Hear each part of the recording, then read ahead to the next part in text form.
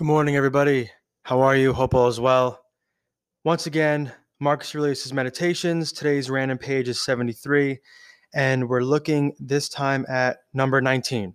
This is a short one, but I think it's really powerful, and I think it's sort of Marcus talking to himself, giving himself some encouragement to help himself become more courageous and more confident. So he tells himself not to assume it's impossible because you find it hard, but to recognize that if it's humanly possible, you can do it too.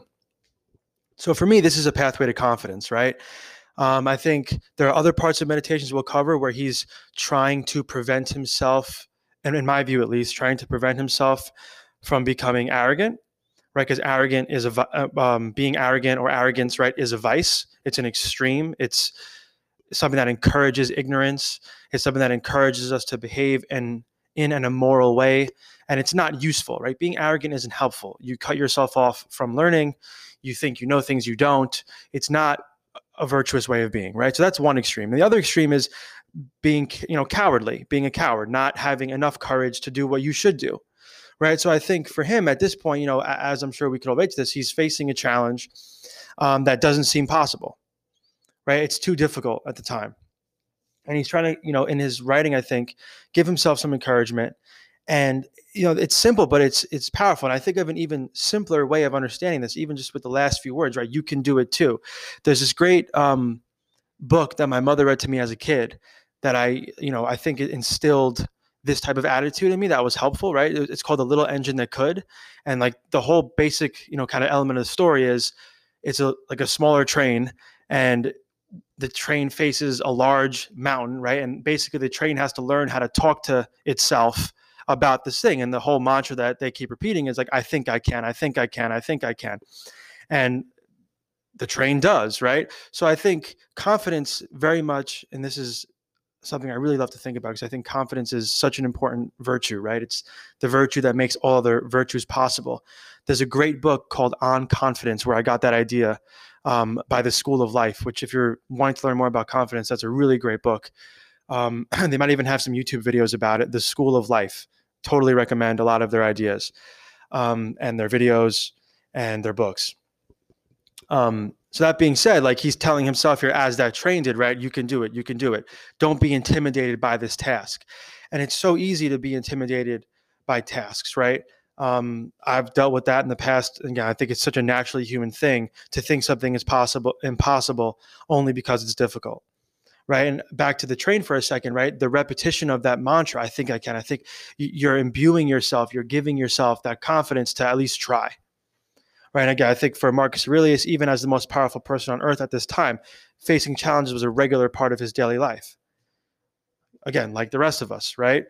So instilling in oneself confidence, I think, is one of the most important things we could do. And ultimately, confidence is largely an internal game.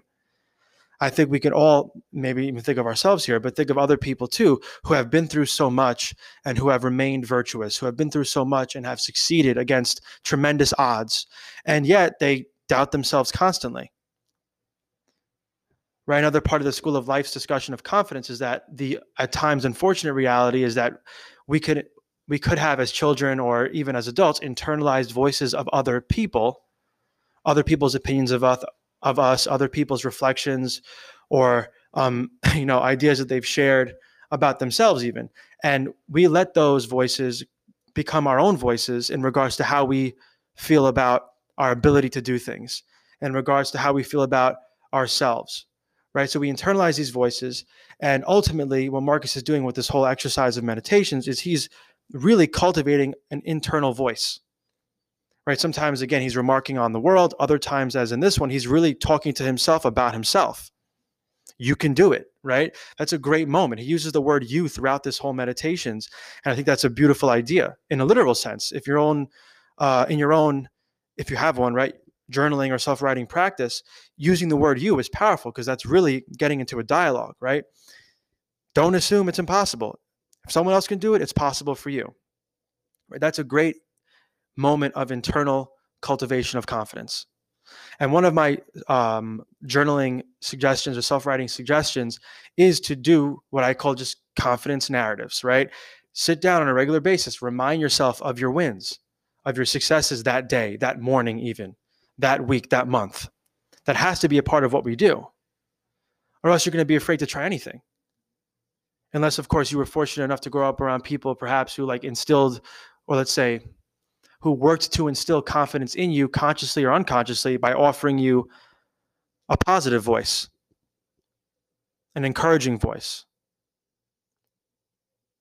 Right? But even if that's the case, this is a good idea. Sit down, take account of how you've succeeded, take account of how you've been competent. Right? Because you could, once again, have someone in your life, or you yourself be this way, that you're highly competent, and yet you've never really acknowledged it. You've never, once again, cultivated that voice. Without that voice, you might not be confident, even though you might be highly competent. So we need maybe a practice for this, as Marcus is doing here, right? You can do it. Well, what have I done this week that should imbue myself with a greater sense of confidence? It's all about the cultivation of that voice.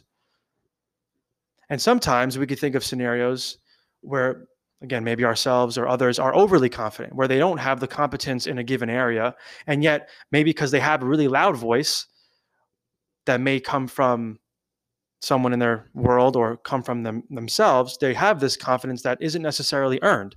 That's when we start getting into arrogance. So we want to be balanced, of course, but we don't want to build things up, as Marcus is saying here, to seeming impossible only when they're hard. And that will be the case if we're not confident. Sitting down with a pen and paper once a day, once a week, whatever, and just between you and the page, embracing all that you've done well and writing a little bit about it is a very good idea. And likewise, of course, I think this is a part of keeping the balance of developing true, authentic confidence that does not become arrogance. We should also be comfortable to write down what we've maybe failed to do, how we could have done better. But you need both. If you're around individuals who tend to be very critical of you, get the confidence narrative. The opposite way, if you're around individuals who seem to kind of encourage you constantly, also, we want to make sure we're doing both, right? Confidence narratives, because we can't assume that we're adopting those narratives as our own. We have to work on that. And also, again, in both scenarios, we should be accountable with ourselves about our failures as well, which even doing that honestly requires confidence that will help us build it. I also think one of the points I want to raise on this, because he's talking about other people too, right? If it's humanly possible, you can do it too. To me, the first part of that kind of implies you would have to know that it's humanly possible. So maybe in this case, I think he might be referencing, as he did in book 1 a lot, as we've discussed, right? With the debts and lessons, he's talking about individuals who have inspired him. We need people who are our mentors, but that's a really healthy thing to cultivate, with whether it's people around us, and one thing I love about philosophy is that for me, Marcus Aurelius is kind of a mentor. Right? I have other philosophers who I really admire. I have other artists who I really admire. And as a result of that admiration, I try to emulate them in some regard. Right? I've been inspired to stick with my self-writing and my journaling, in large part because of my work with philosophy, which boils down to work with philosophers. I want to be able to write like these people. I want to be able to live like they lived. So finding people to mentor and getting to know them through reading their works, listening to their music, and then, of course, we have hopefully people around us that can serve as mentors, friends, family, right? Our significant other, our siblings, all of these people can be mentors. We can learn from everybody, right? And then when we cultivate that mentor relationship, we get to know them in an even deeper way, in a more profound way. Other people, works of art can reveal to us what is possible. And if we're confident, we can pursue that and not even necessarily need to attain it, right? So by that I mean, I have this reflection, like when you look at something incredible, right? Like it could be anything, right? A great movie, a great painting, you listen to a great song, maybe a great athletic achievement, right? Or it could even be, let's say, something that's just, like for example, I admire certain authors because they've written a lot, right? So I've published a couple books, right? And there are authors who have written 5 books, other authors who have written 50, right? Just for example, both of these authors offer me something inspirational, offer me a glimpse into what is possible. And both of those glimpses, although one is 5 and one is 50, are really useful.